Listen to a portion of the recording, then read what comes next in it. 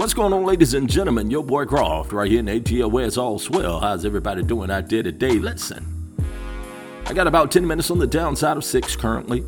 It's about 71 degrees in my city. Yes, y'all know as well in the ATL, and you know it's the greatest day of my life. That's right, I don't know about tomorrow, and yesterday is gone, so all I got is right now. And I promise I'm going to make the best of it. Your boy Croft want to welcome you to a Motivational Monday. Just want to holler at you a little bit, ain't making no noise. I just need you to put on your thinking caps for a minute, okay? Just need you to listen to me.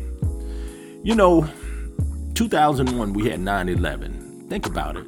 I think that's when the boot camp was just getting started.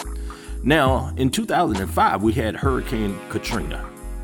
In 2009, we had the H1N1, and all that was just training. The training was just beginning. And then 2020, y'all, we got the coronavirus.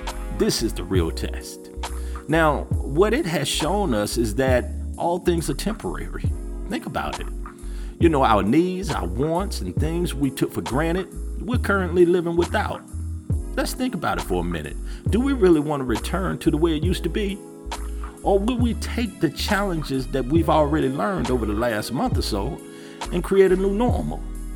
Listen to your boy Croft. Now see, our old normal just wasn't working, y'all. And if we go back, we may lose the lesson. I think we should just appreciate what was overlooked. We're stronger than we appear. Y'all know that. So keep the faith, because our God is faithful. And God is love. Thank you so much for your time this time. And until the next time, I hope it's better than the last. And as my dad would always say, you're never out of business when you mind your own. This is your boy Croft. We'll be hollering at you later.